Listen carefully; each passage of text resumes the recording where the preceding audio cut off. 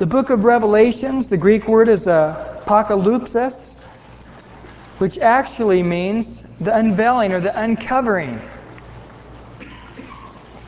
Often when they build a statue, they'll put a big covering over it and get everybody together and have the band and the mayor's there, and they cut the cord and allow the unveiling of the statue to be.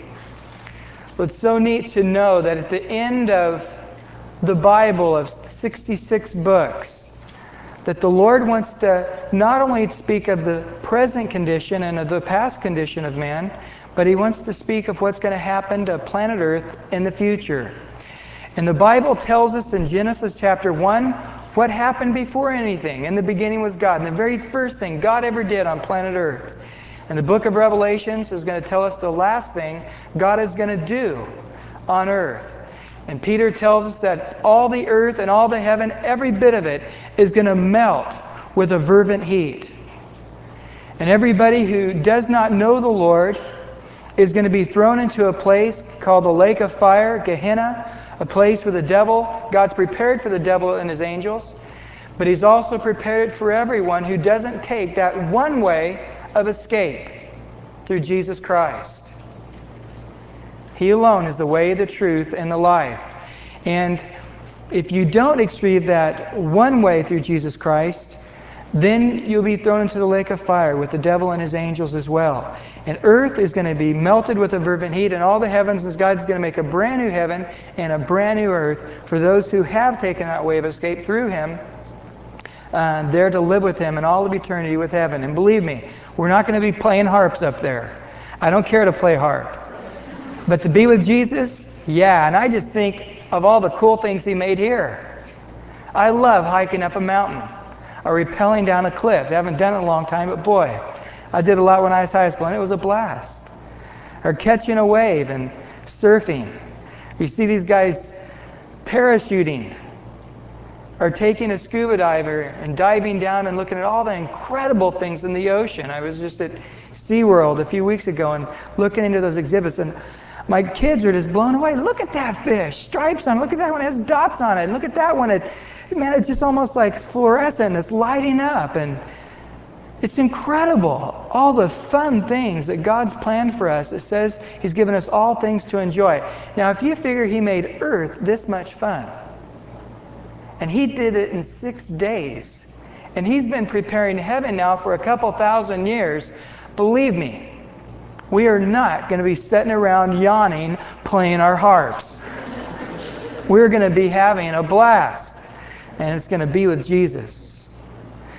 And so we're going to see the unveiling that God's going to tell us concerning the future condition of the earth.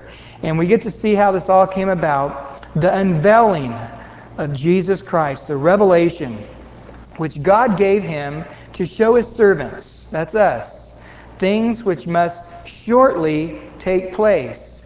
And He sent and signified it by His angel or by His messenger. Angelos can also be translated a messenger, to His servant John. Now, to God a day is as 1,000 years, and 1,000 years is as a day. Shortly, in God's mind, is quick. But the word here also is translated in Matthew or Luke 18 verse 8 as speedily. God's bringing these things about. As soon as possible, the Lord Jesus Christ is coming back. We find out in Peter that God is not slack concerning this promise of coming back. He's actually waiting for you to come to the Lord if you haven't come to the Lord yet. Aren't you thankful He didn't come yesterday? And here you are today in an empty building. Oh, someone invited me to church tonight, and I showed up, but they weren't there.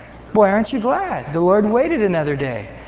He's not slack. He's coming speedily, but He waited maybe today. Tonight He could be coming back. But He waited one more day, an opportunity for you to come to that one way of escape through Jesus Christ. So He is coming back, and He's coming back quickly. And it says, who bore witness, or literally bore record to the Word of God. They didn't have video cameras back in those days, so John just has to tell us about it. And to the testimony of Jesus Christ, and to all things that he saw. Now blessed is he who reads and those who hear the words of this prophecy and keeps those things which are written in it, for the time is near. There's a threefold blessing of this book of Revelations. One, if you read it. And if you come on Tuesday nights, you'll be reading it with me, because we're going to go verse by verse through it. And there's going to be a blessing in your life because you're reading it. I think all of God's Word's a blessing. And I think you get blessed any part of it you read. But there is a special supernatural blessing given to those who read this book. The other part of it's those who hear it. If you're here and you stay awake and you hear me preach it, there's another blessing. And then the third blessing, he tells us, is those who keep the things which are in it. So there's some specific things before we get into telling the future events that God wants you to do. Now, most of the Bible, 90% of the Bible, is just about the nature of God and who He is. But there are a few things that He asks you to do. For instance, tonight, the Lord's going to ask you to open the door of your heart to let Him come in. Now, how do you do that? Well, if God wants to come in, He can come in. Well, He's not going to. You've got to ask Him to come in. And unless you pray that prayer and say, Lord Jesus, I need you. Lord Jesus, I am a sinner. Lord Jesus, I am separated from you. I am asking you to come into my life. Then He won't. But if you ask Him into your life, I'll guarantee you there's a radical blessing in that. There are certain things God asks us to do, as we'll see in this book. And if you do it, it's very simple. It's nothing hard. God's burden on us is not difficult. He says, my yoke is easy and my burden is light, and you'd find rest for your soul. So God's not trying to wear you out. He's trying to bless you. And so again, if you keep it, if you read it, you hear it, and you keep it, there's a blessing. Notice what it says, for the time is near. I do believe the Lord's coming back very soon. I think it's very possible, and as we're going through the book of Revelations, to see that I believe the Antichrist is probably an adult on earth right now. I believe he's very possibly in power in some lower branch in Europe. But as Europe is coming together as the European Common Market, the 12 nations, what I believe will be broken down to 10 nations, he will rise to a fast power. And it's not unheard of in the history of Europe. Hitler was a nobody. And literally overnight, when he had words of economic recovery, boom, he was soared to the top.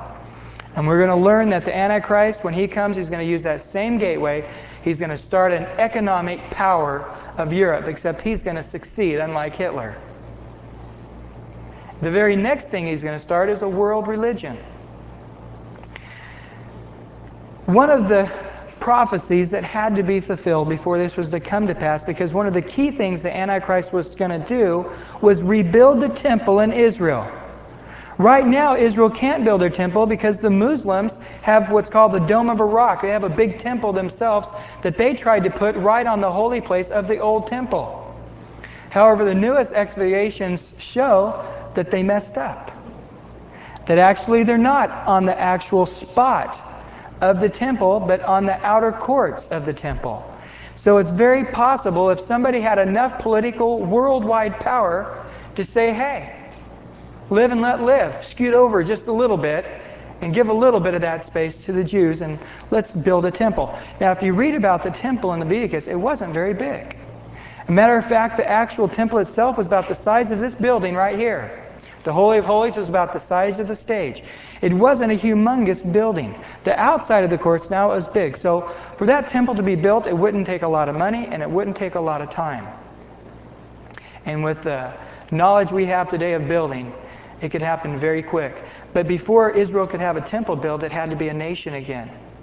And for 2,000 years, Israel existed not as a nation. There was no Jews in Palestine. There were Palestinians, a whole other country started while they were gone for 2,000 years. It was enough time.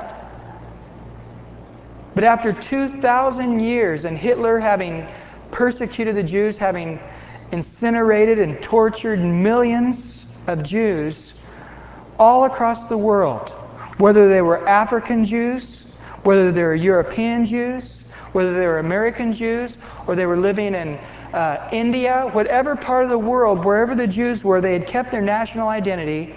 And when they heard what had happened to their brethren who was in Germany and Austria and Hungary, what they had done to the Jews there in the eastern part of Europe, they said, this is it. And successful doctors, successful lawyers, successful businessmen, multimillionaires sold all that they had, went to Israel, and started farming on desert soil. The Bible says when Israel would come back as a nation, that would be one of the signs of the second coming of Christ. The other would be that Israel would bloom as a rose. Today, Israel provides Europe with 30% of its flowers. It was a desert. But God gave them some very unique insights. There was actually one part that was very swampy, and they bought it up from the Arabs, but they didn't know that they had sent a group of scientists that were Jews to Japan. And while they were there, they invented this kind of citrus that would suck large amounts of water out of the air and not take it from its roots. And so after they had slowly bought up the land, they were able to plant these trees, and it sucked all the water up, and what used to be a swamp became the most incredible fertile soil. And then there was a war over it in the 60s because they said, you stole our land. They had bought every bit of that land. But they just expect them to live in the swamp and not make it so prosperous and so fertile and so good. Of course, the irrigation system, and God's just blessed it. That's just the bottom line. They're hard workers. They're very ingenious people, and they've been able to cultivate Israel. So now that Israel is a country again, and there in 1967, when the 7-Day War was over, there on the news, the Israeli soldiers marching through the city of Jerusalem, marching up, and there was a little bit of the wall of the temple, the outer gate. They call it the Wailing Wall that's been there. And there these Jews, weeping and weeping and weeping. All of these thousands of soldiers weeping that they had made it home to their homeland. Now they inhabited not only part of Jerusalem, but they actually inhabited the city of Jerusalem itself, not just the area of Judea. So now the platform has clearly been built for Israel to actually have their temple built. The only thing is in the way is the Muslims, who are very strong politically and militarily and every other way. It would definitely start World War III if they were to try to build their temple on their holy ground there. But the Antichrist himself is going to do it. The time's very near. There's a lot of other reasons I could go into. Earthquakes, famines. The days very much like Noah, given and taken in marriage. There's a lot of signs of the time the Bible gives us, and we're going to go into it as we continue in this book. But let me say this to you. The time's near. Whether the Lord's coming back or not, you may be going to see the Lord. If you were to live 70 years, that's only 25,550 days. 25,550 days. Now, I don't think any of you are going to live here 70 years. You might, if you're a teenager here tonight, you might make it. But you'd be in your 80s or 90s at that point. I think most of you have about 50 years left, maybe, if you don't smoke and exercise and try not to breathe. So you got about 18,225 days left. And if you're here tonight and your God is weekends, living for the pleasure of those 2.5 days, you've got about 1,000 or so, a little over 1,000 chances to let it rip. 1,000 God weekends left. But if you figure of how many of those you'll actually be in good health, you could knock that down to about half. And then if you figure out how many of those you'll actually have a little bit of spending money on, you could probably knock that down to about half. And then, of course, the other times you need to mow the yard and fix the house up. And you realize if you start whittling it down and get real, you probably have about 100, maybe 150 weekends where you're going to be healthy, where things are going to be sunny and not stormy outside, where there's an opportunity for you to actually enjoy the things you want. You may have 100 shots left, and then you're going to die. And the Bible said it's appointed every man to die once, and after that, judgment. So we are all very close to meeting the Lord. And statistics of people dying in car wrecks or getting hit by a car or choking on a chicken bone, you may be tonight or tomorrow. You never know when you're going to be meeting your Maker. So the time is urgent. And in verse 4 it says, John to the 7 churches which are in Asia. Now, the word 7, the number 7 in the Bible, it's a very specific number. This isn't an accidental number. This is the number of completion. It's used a lot through the Bible. Marched 7 days around Jericho. Naaman was told to dip 7 times in the ocean. There were 7 parts of the Sermon on the Mount. Jesus spoke 7 times from the cross. There's 7 notes in music, and then the 8th starts over the cycle. The word 7 is the number of completion. There were a lot more churches in Asia at the time. Colossae was there, and Hierapolis. There's more than 7 churches, but he's talking about the 7 churches of Asia that also represent the 7 parts of the church in the last days, as we're going to see in chapter 2 and chapter 3. So this is a very supernatural message that God's given, not only to the present churches that we're reading this, but to us today. Because within the church, we're not talking about 7 different locations. The Bible says that everybody who believes upon the Lord is a part of God's church. That's why we're a non-denominational church. We're not against denominations, we're not for them. But the word denomination itself means to divide. And so the church is made up of people who believe in the Lord. It doesn't matter what the name of the church is outside. God doesn't care about that. He doesn't go and look, let me see what the church name is here. Okay. Oh yeah, everybody from this church makes it to heaven. It's not going to happen that way. When we get to heaven, He's not going to say, okay, here's the one denomination area over here, and here's the other denomination over here, and it's not going to be that way. It's everybody who believes upon the Lord. So here tonight, and as we get into it next week, you're going to see that you will very possibly fall under one of the 7 types of churches. And he says to them, as the Lord's always says, grace to you and peace from Him who is and who was and who is to come, and from the 7 spirits who are before His throne. Grace is the Greek word charissos, which is the way they said hi. Peace is the Hebrew word shalom, which is the way the Jews said hi. The Greeks would say, power to you, man. Power to you. And the Jews would say shalom, which is peace, or literally healing, wholeness. Let there be completeness in your life. And here the Christians had taken these 2 words and they had changed the meaning to make them in a Christian way. The word grace means God's power to you. God wants to give you the power of salvation. And He also wants to give you a healing and a wholeness. But you can't experience the peace until you've experienced the grace. When you put your trust in God, you'll find that His Son, Jesus Christ, has died on the cross for your sins.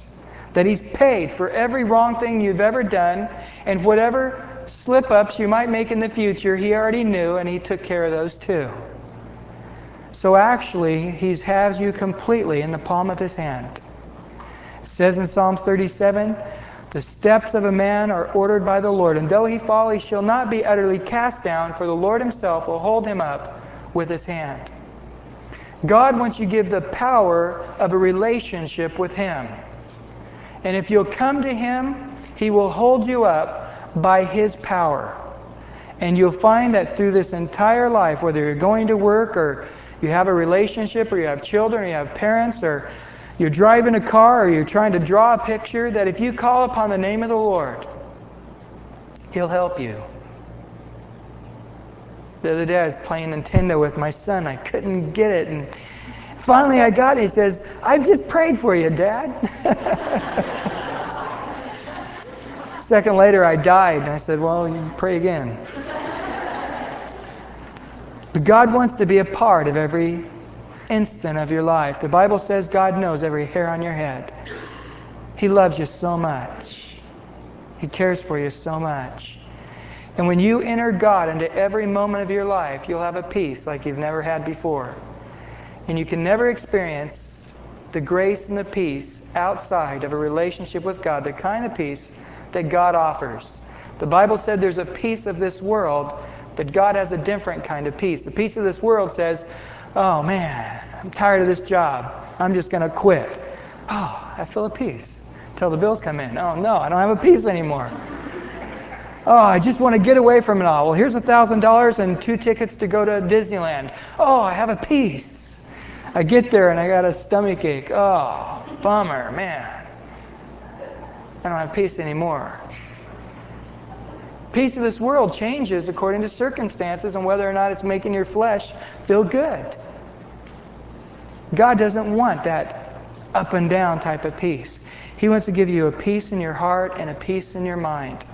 And a presence. I can't explain it in human words.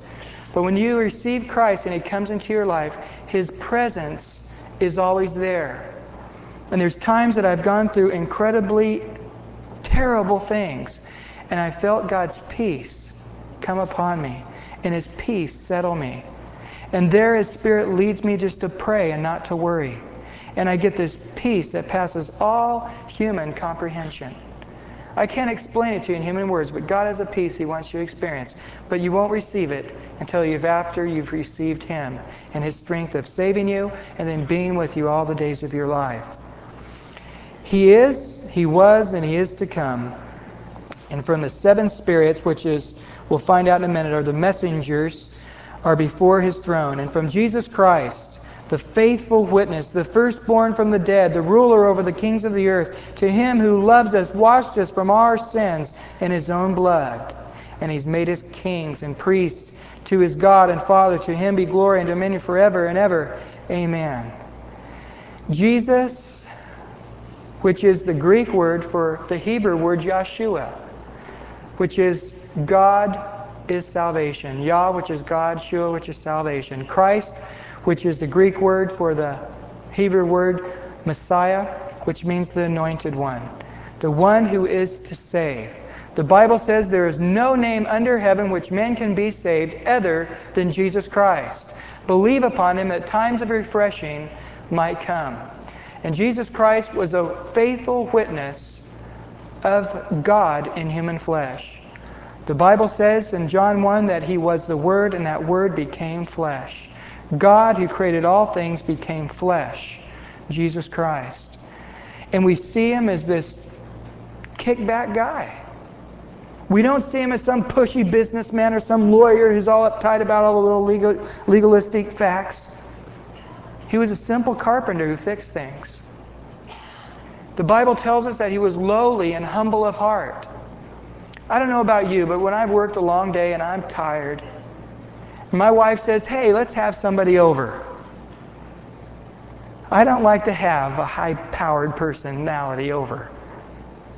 I like to have somebody who's laid back and kick back and watch a video or play cards for a little bit, and if it doesn't work out, let's just eat some ice cream, and if it lasts a half an hour, great. If it lasts 4 hours, great. It doesn't matter. We're not trying to accomplish anything. That's the way I picture Jesus.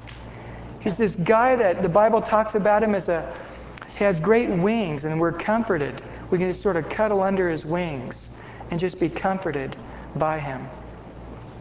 We find when the legalistic lawyers came and brought a woman caught in the act of adultery and threw it before Him, He was bummed, not at her sin so much, but at these guys wanting to kill her, wanting to stone her to death because of her sin.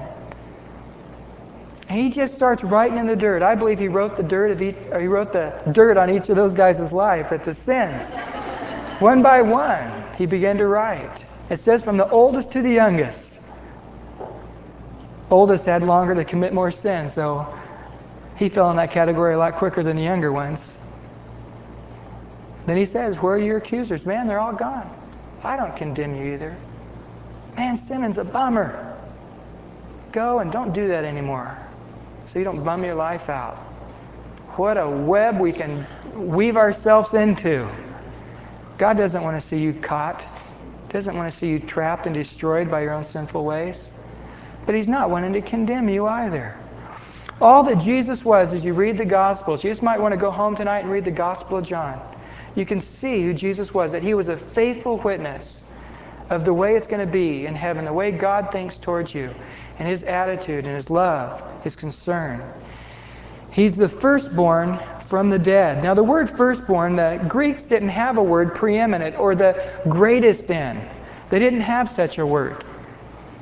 And so they used the word to be firstborn because in their culture, the firstborn male was the heir of the whole house. He got everything.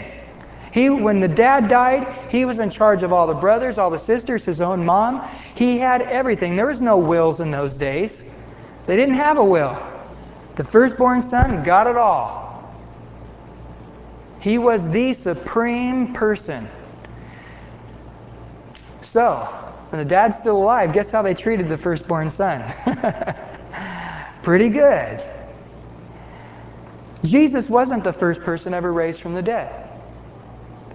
Remember Lazarus, who'd been dead 4 days. Jesus had raised him from the dead. He raised another boy from the dead. He raised a little girl from the dead. We see in the Old Testament people who were raised from the dead. But let me ask you, was he the most important person ever raised from the dead? Absolutely. It says in 1 Corinthians 15 that Jesus Christ didn't rise, that we would still be in our sins. So He raised from the dead, which tells us that He took your sins upon Him. Every sin you've ever committed, every sin you ever will committed. And when He died, the Bible says He buried it in the deepest sea. He scattered it as far as the east is to the west, never to be remembered again. Because He rose again from the dead, your sin is dead and buried, never to be remembered. And so now if you come to God and say, Lord, I'm a sinner, forgive me, the penalty of your sin has already been taken care of. It'd be like you getting a traffic ticket and you go to pay it and somebody's already paid it. When did they pay it? Oh, before you were born. Well, what's the date on it? Well, the same date that you got the ticket. Before I was ever born, they knew that I was going to get that ticket and they went ahead and wrote the check out for it in advance. God's already taken care of your sins. Now you just have to come to Him and receive that free gift of salvation. There's a few of you smiling saying, oh, I wish somebody did do that. Boy, that'd be great. No, you got to pay it yourself. But your sins you don't have to pay for. Jesus did. But also it says He's the ruler over the kings of the earth. To Him who loved us. God is over all. There's no authority that God doesn't have control over. The Bible says that the heart of the king is in the hands of the Lord. He moves it like the rivers move. Like the water moves in the river, that God can turn the king's heart. And it says also, notice this, that He loves us. And He washed us from our sins in His own blood. If Jesus Christ were to come here tonight, in person, and we said, Jesus, you have 2 words. Go for it. He would just simply say, love you. God loves you so much. The Bible says that every single one of us, He knitted us in our mother's womb. That although there's billions of people, God knows you by name. And you're not 1 in a billion to Him. You're one very special person. And if you were the only person on earth that would believe in Him in all the years that Christ died until He came back again, if you were the only person that would ever believe upon Him, He still would have died on the cross. And He would have taken your sins away. God loves you tonight. He wants to take your sins away. And notice this, He has made us kings and priests to His God and Father. To Him be glory and dominion forever and ever. Amen. There's going to be 1,000 years, the last 1,000 years of earth, the Bible talks about, where all of us who believe on Him now in this time will be rulers in that kingdom. And we're going to be the governors and the kings. And we're the priests also. We don't have to go through any man anymore to God. We can go directly to God. In the Old Testament, there were priests who prayed for you, who had sacrificed for you. But in the New Testament, we can all come directly to God. And He says, behold, He is coming with clouds, and every eye will see Him, and they also who pierced Him, and all the tribes of the earth will mourn because of Him. Even so, amen. I am the Alpha and the Omega, the beginning and the end, says the Lord, who is and who was and who is to come, the Almighty. Behold, He's coming with the clouds. The clouds is a symbol of the saints in their glory. In Hebrews chapter 11, it talks about all the saints and all how they walk by faith. Hebrews chapter 12 starts out this way. It says, now seeing that we have such a great cloud of witnesses, let us run that race with endurance. There's a great cloud of witnesses. And you know what? We're going to be one of those great men of God. Do you know what the Bible calls Christians? Saints. Holy ones. There's some groups that try to just saint certain people who stand out as very special people. But you know, God calls you a saint, a holy one. And we are going to be one of the great cloud of witnesses, and we're going to be coming with the Lord. When I'm going on a plane and I look at those clouds and look at the sky, I just so much just want to jump out and just sort of float in one of those clouds and sort of spring around, and it looks so soft. I'd love to skydive, I just don't have the nerve. I'm afraid of splatting. It's not so much the splatting, it's the feeling of my bones break before I splat. So I really don't want to do that, but when the Lord comes back, we're going to behold Him in all His glory coming back to earth. And I'll take advantage of it then. And every eye will see Him. I don't know how it's going to happen, but every person, even the dead, even to those who now are in hell, who did not believe upon the Lord, who did not take that one way of escape, those who are under the earth, in hell right now, those who are on the earth, who are living at the time, those who have died and are with the Lord, and those of us who are Christians will be raptured to be with the Lord. Every one of us, after the 7-year tribulation period we're going to learn about in Revelation 4, we're all going to come back with Him. And we will be with Him in every single eye. And it says, every knee shall bow and every tongue shall confess that Jesus Christ is Lord. And we're going to be there with Him as when He comes back. And notice what it says. They're going to look on Him whom they pierced. And all the tribes, referring, I believe, to the Jews of the earth, will mourn because of Him. In Isaiah and Zechariah, it tells us that they will look on Him whom they pierced. When Jesus Christ is coming back and He has a hold of His great white stallion, and He has a hold of the reins of that, you're going to see the scars in His hands. You're going to see the scars on His forehead. And they're going to ask Him, it says in Zechariah, what are these scars upon your hands? What are they there for? And they're going to realize that Jesus Christ came once as a humble servant to be the penalty for their sins, dying on a cross. But when He comes again, He's going to come as the great King and the great Emperor of the world. The Bible tells us the first time that Jesus came that He did not come to the world to judge the world, but to save it. And right now we are in a dispensation of time where anyone can call upon the name of the Lord and be saved. You say, well, hold on, man. You don't know how many sins I've committed. It doesn't matter. It doesn't matter if you're some mass murderer, if you're some serial killer here tonight. God will forgive you. Well, you don't know. I'm sort of a sneaky person. I'm sort of a snaky type of person. Can't really ever make a real commitment. I'm just sort of a slimy type of person if you really got to know me. God will make you real. He'll cleanse you from all that slime. If you'll come to Him, He'll take that characteristic out of your life. The Bible says when we come to Him that He starts forming our character like His character. What are those scars there for? The Bible says that He had to be pierced for our iniquities. All your covetousness and all your sexual lust, Christ had to have the nails in His hands, the nails in His feet, the thorns in His head, and the spear in His side.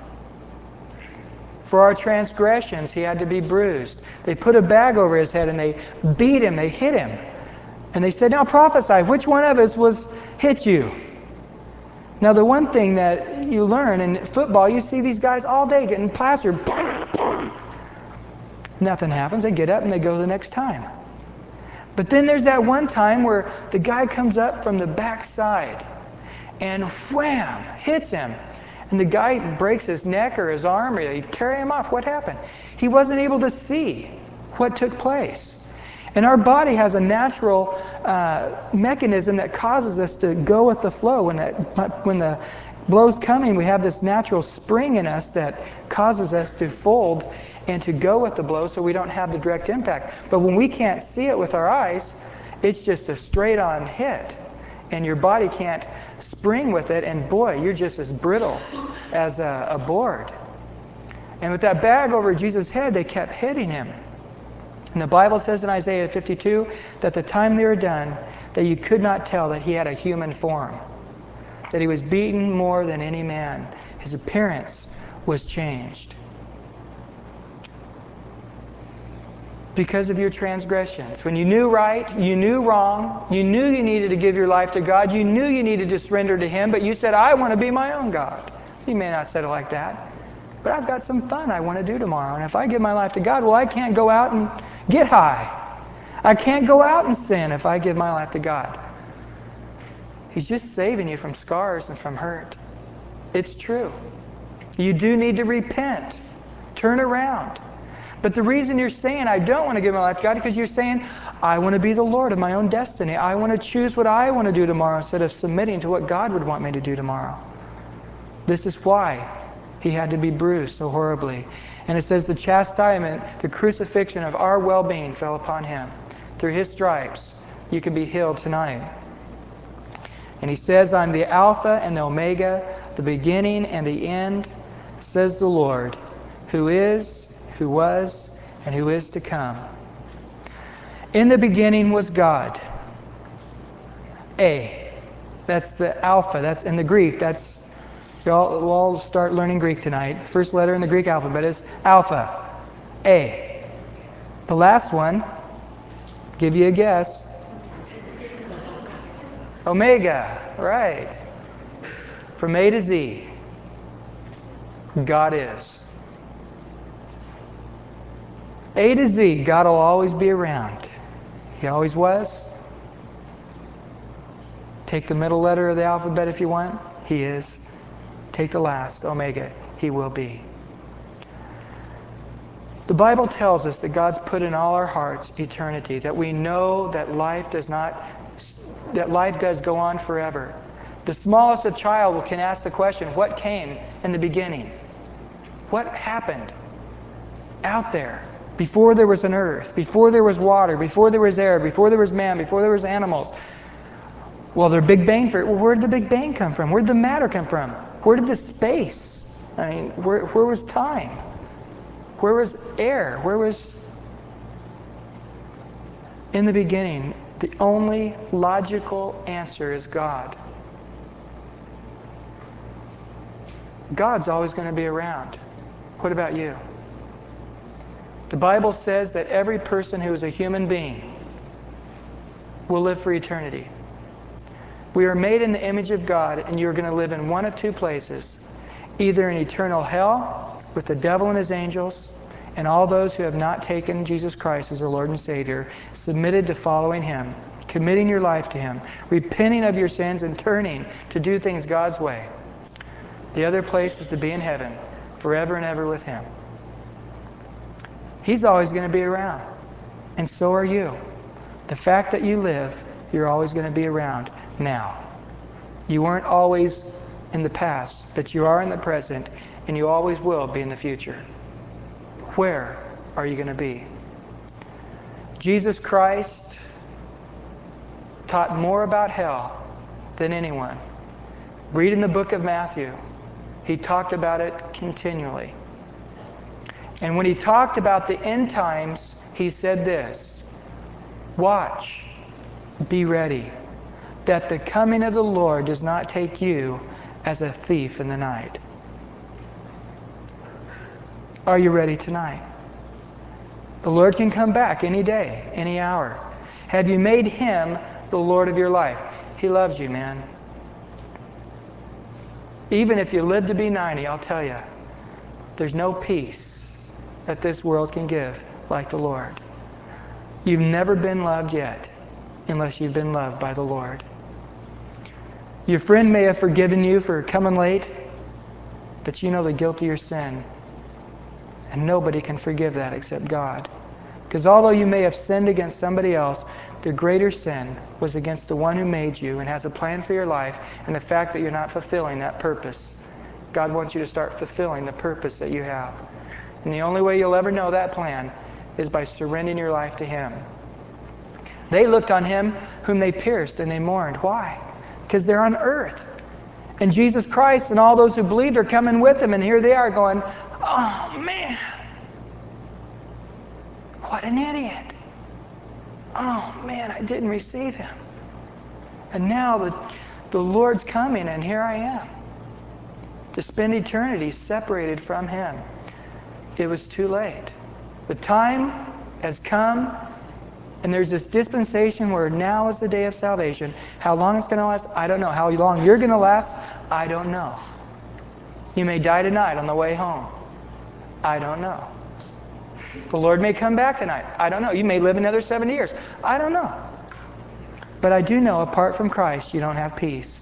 Apart from Christ, your guilt and your sin is consuming you. But the Alpha and Omega, the beginning and the end, the Almighty One who is to come, wants to save you tonight. Let's pray.